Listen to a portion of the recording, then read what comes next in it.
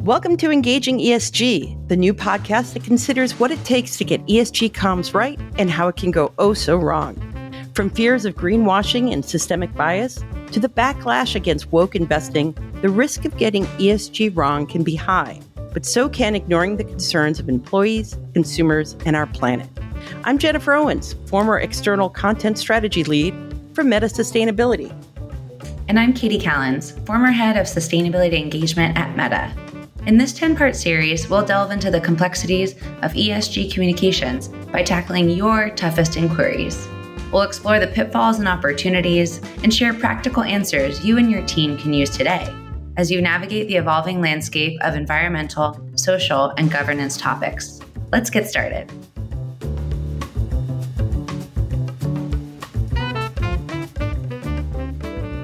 Hello and welcome to episode 9 of Engaging ESG. Today we're answering your questions about all things ESG comms and offering up this awesome reminder that if you're joining us for the first time, please check out our earlier episodes. They're all there in the feed. And please help us grow by sharing our show with your favorite ESG professional. Yes, today I'm really excited to turn the mic over to you, our audience, who's been giving us such great feedback about the show thus far. Thank you. And, here's some discussion of topics that maybe we haven't mentioned too much, or maybe ones that we haven't touched on in detail. And so you asked them and we're answering them. Well, okay. So on that note, I need like some sort of sound effect. I'm looking at all the questions. So I'm going to pull this one out for you. How do you customize your ESG comm strategy for a global audience, especially when your company is US based? I have a feeling this was one of our former coworkers talking to us. Definitely. I think, this is a great question. I think many folks listening work in global companies that have a lot of variability in terms of how much their executives or their teams understand the concept of ESG. And one thing that I find so interesting about this work is kind of the global push and pull of different regions. I saw this at Meta and Google, and I'm sure other folks have as well, as, in many ways, our European colleagues and those based in EMEA are a bit ahead of us in terms of accepting that climate change is real, having national policies around it, and the government push there has kind of ensured that the business community is also a couple steps ahead.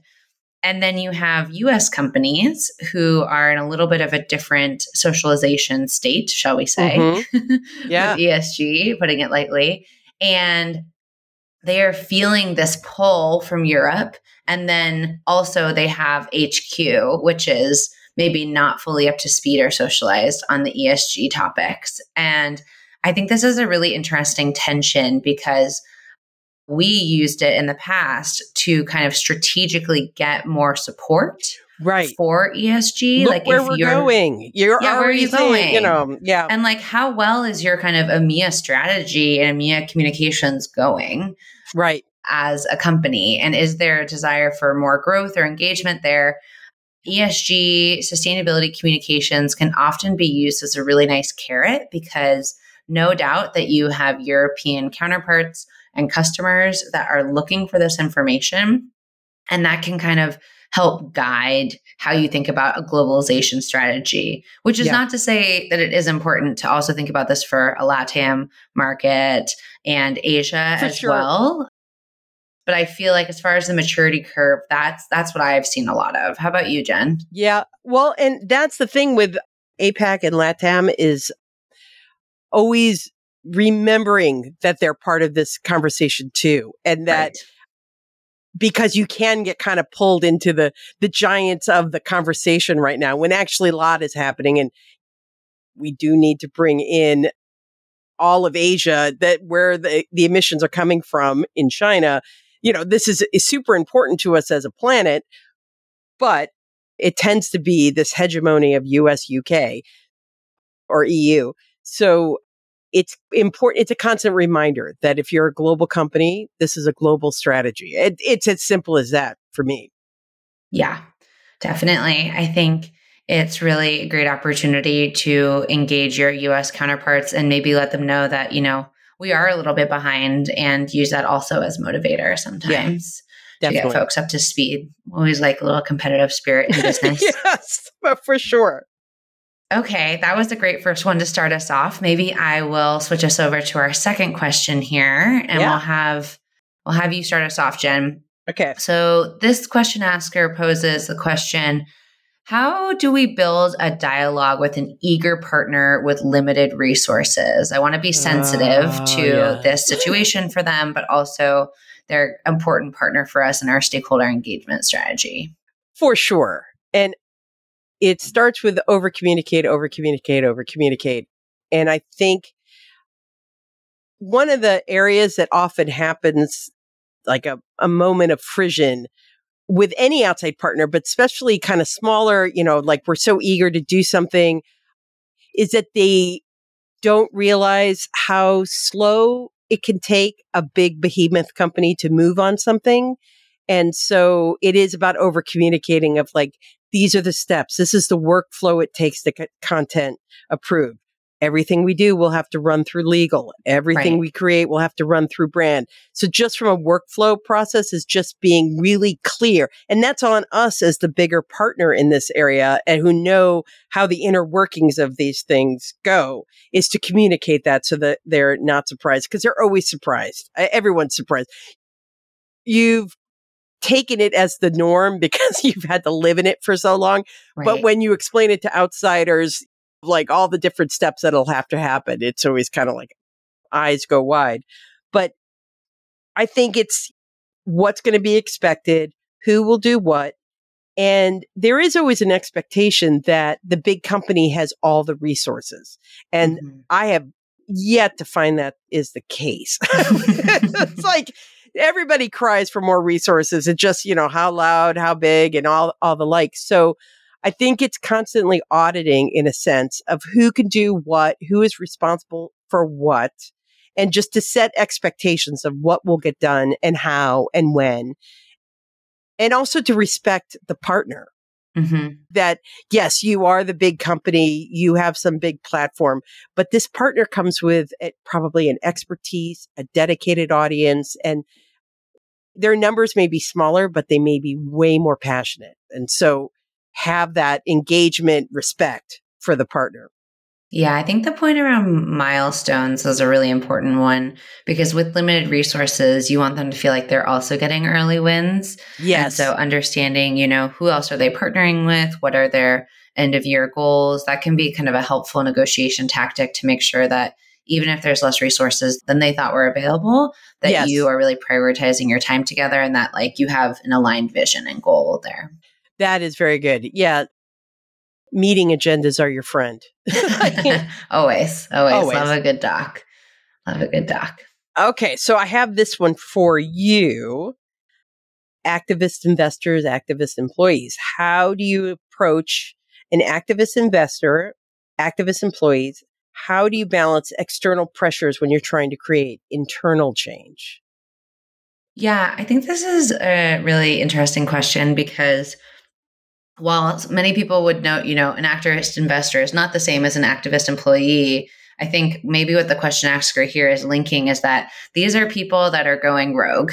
Yeah, right. You're trying Calling to build you a out. program. Yeah, you're trying to build a program with internal champions, and employees are saying that's not enough. You're trying to work with investor relations and the board and kind of set an external guide and comm strategy. And there's investors that are saying that's not enough. And I think, as we've experienced this a couple of times in our career on the investor piece. I think this really comes back to relationships. Ideally, from an ESG comms perspective, you have friends and confidants on the investor relations team, on the finance team, these folks that are regularly dealing with investors. And so they're hopefully doing a bit of sensing beforehand, and they know that you and your team that represents some of the ESG and sustainability work are a partner. Ideally, they often have processes in place for how to kind of deal with an activist investor. I know a lot of times there's kind of trying to bring them to the table, have conversations about what change needs to happen. And so I think those are, always good processes to go through. Mm-hmm. And yet, if this investor is asking for more action on climate or more aggressive targets on something related to ESG, in some ways, I say, bring it on. Yeah, use it to your advantage. Yeah. Hello, comms executive. Yes. Yeah, I think that there's certain executives and folks within organizations that maybe won't listen until there's a really loud external voice. And while I do not think this is a business strategy, please do not take this as like, yes, go seed some investors to become activists. I do think it's an interesting opportunity. And that actually pairs with my answer around the employees too, because I think sometimes when you have internal employees that feel like the company isn't doing enough and they make a big stink about it, that can feel a little bit kind of like a thorn in your side because you're trying to build a lot in terms of programming and communications, but also they probably are merited, They probably have a good perspective, and you as a professional in this space are kind of slowly moving the ball forward to make the small wins that you can. They're not seeing that. They want faster action.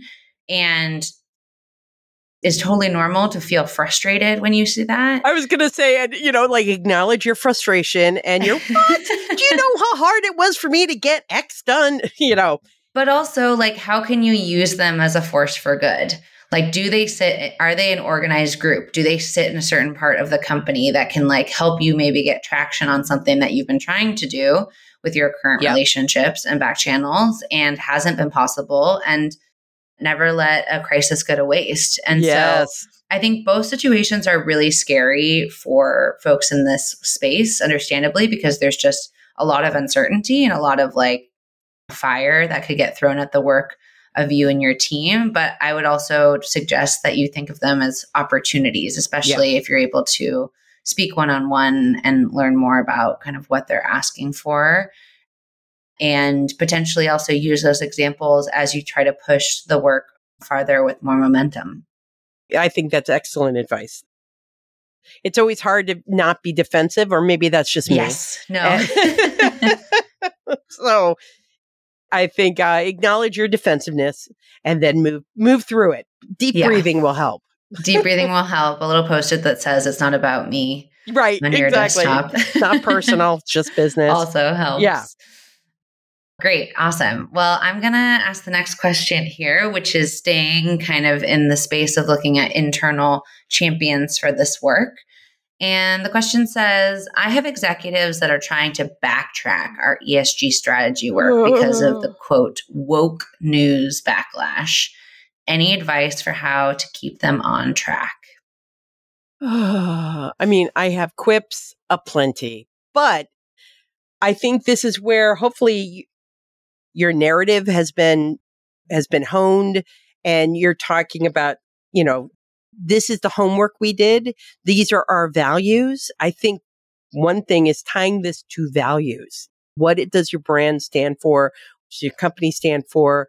And you've done this work to align them. So what is actually the issue here? What are you worried about? And this is when you can hear me get a little defensive, because I'd be so exhausted of do you know the work we did? So we're going to do deep breathing through it, and I would say one of the things to do is to get very schooled into what's exactly the pushback that is touching a nerve for your leadership. Is it about the stock price? Is it an activist investor that is anti-ESG? What is the actual problem? Because unlike, when my dad comes for me from something that Fox News said, don't just flare and start throwing metaphysical punches. You got to actually hear what the actual point is that's coming, because only that way, let the rest of it is extraneous. Get down to what the frisson is. What's the nerve point? And then hopefully you've done your values and you can make I don't know if argument is the right word, but you can point out that this is core to our being. This is core to our value. And we believe in these great things. I don't know. What do you think? Yeah, no, I think that's spot on. And the other thing that maybe could be helpful too is think about other like controversies that your company has been through that also had to do maybe with news and backlash and harkening back to that. And if it's a useful example, reminding the executive of how you made it through that time and, things will change. And I think that can also be helpful as like you doing a framing reference point a little bit around how, yes, this feels new and hard and scary, but it is similar to many challenges that business leaders go through. And so we're going to stay the course like we have in the past. Yes. And good luck. Godspeed. Definitely. Okay. How do you build executive support for ESG within a company? So I think here I'm going to assume there are some pieces and parts in place, and you're kind of wanting to bring them together, have a more comprehensive ESG strategy.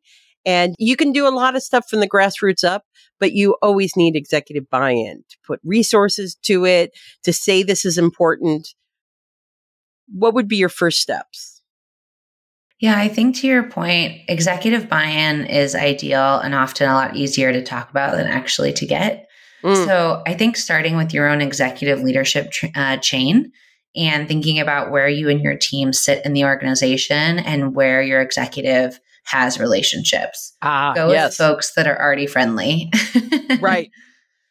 And then, of course, within the space of ES&G, depending on what topics you're prioritizing, there's going to be key cross-functional team members and executives to bring in. But I think sometimes if you're just starting on this journey, it's a little easier to identify who are the friends, who are the people we already know, and kind of do a bit of a mapping exercise with your executive leader. Another thing that I've seen work really well is doing a type of kind of ESG council or sustainability council. Yeah. Where you basically identify who the key leaders are, kind of get them socialized on the movement the company is going in. And then yourself or potentially your executive or your leader starts kind of chairing conversations. It's kind of like a little like mini ESG board of directors. And it's kind of formalizing, it's starting the frame to kind of let the concrete set a little bit. Completely. And that gives then you and the partner teams that are driving this work across ESG the opportunity to maybe have quarterly or bi-monthly opportunities to report out on the work that you're doing and kind of get input. I think identifying with your leadership, who's on this council and therefore like, how can we empower them as decision makers? People love thinking that their input is valuable and everyone has a bunch of meetings on their calendar. So if you can be really thoughtful about not only what gets shared on these calls, but also how you're kind of getting a pulse check from these executives to sign off. Yeah. That will make them want to show up and participate. Oh, I love that. That is great. And once again, this is the theme of this meeting or this episode is meeting agendas are your friend. Yeah. And expectation setting, right? Yeah. If you can get in front of people of what you'll be talking about, how it relates. If you're at a point where you're starting to do these types of presentations to the board, of course, that's also super relevant. But yeah, I think a mix of folks who are friendlies, who are already on your side, and then also maybe some reach candidates. There's always going to be teams and individuals that are a little harder to bring in. Yeah. And that could be because they don't totally buy into the ESG strategy for the company, or they have 12,000 things on their plate. And so identifying them as, folks that are priority to bring in and thinking through how to do that without spending all of your energy on those folks on that are the one reach candidate. Yeah. Because, their buy-in will be so tempting to go after, right? You're like, oh my gosh, even that team supports this effort. Yeah. But it's a balance. It is a balance. And actually, the topic of balance, I think, is a really nice segue into our next question, which gets to the ES&G priorities. So as a reminder, it stands for environmental, social, and governance. And this person asks, how do I differentiate between competing ESG priorities in my communications? is there one letter or focus area that is more important than others? Well, I mean, certainly we don't talk a lot about the G in these episodes, the corporate Yeah. governance. That stuff is the SEC reporting and sharing about how the company is actually run and the like. Certainly that's important. That comms tends to be, in my experience, very regimented. You know what you're going to say and when you're going to say it. And so it's hard to say that it's not as important. I just think that that's going to do what it must be done. And you better do it right or you'll get in trouble. But with the E and the S, I think part of it comes down to the goals of the company, the narrative of the company. I mean, who is to say that diversity and inclusion is more important than sustainability and climate change? We're not here to stack rank the two. Definitely, I think we're going to talk about it in our next episode, is how to bring them together. But I think, but we can only do so many things. You can't boil the ocean. I think it comes down to, when you've done that homework about the narrative of what the values are for your company and the brand and all that sort of jazz, that's going to point you in the direction of who gets a little bit more attention from you, I think. What do you think? No, I think that's right. And I think that, another thing to take into account is, where is your company naturally already leaning? Where's the momentum, right? Where's their momentum? And I find a lot of times that maybe companies have a little bit more of a mature S program. Yes. They've been doing diversity inclusion. Maybe they've been doing philanthropy, different social impact pieces. And so there's a bit more comfort around some of those topic areas. Whereas the E and the G are a little bit newer and still taking a little bit more time for folks to get up to speed with. And so I think if you can do a little bit of that kind of assessment of like where there's already momentum and resources, that can then also help you identify where to put a little bit more energy because there hasn't been as much of a maturity scale. Right. I almost think the Ouija board tells you where to go. It's your narrative. Tell us more, Jen. What do you mean by that? It's definitely that there is a sense, there's a core value to your company and it's leaning to what you're saying. It's leaning in one direction. Mm-hmm. And that makes it, if you're out there pitching, if part of your comms is PR pitching and media relations, where do you have a story to tell? That'll determine it too. And then if part of your comm strategy is to build up the part that has been kind of more nascent, then that will determine it as well, right? That maybe you have a great diversity story, and I hope you do, that your comm strategy and resources need to focus on the E because you haven't told that story yet. And it's a fresh story and a new story. So while you will constantly do the social impact comms that you've always done, maybe you're giving a little bit more brain space and resources to the E side because it's fresh and it's new and you're trying to figure it out.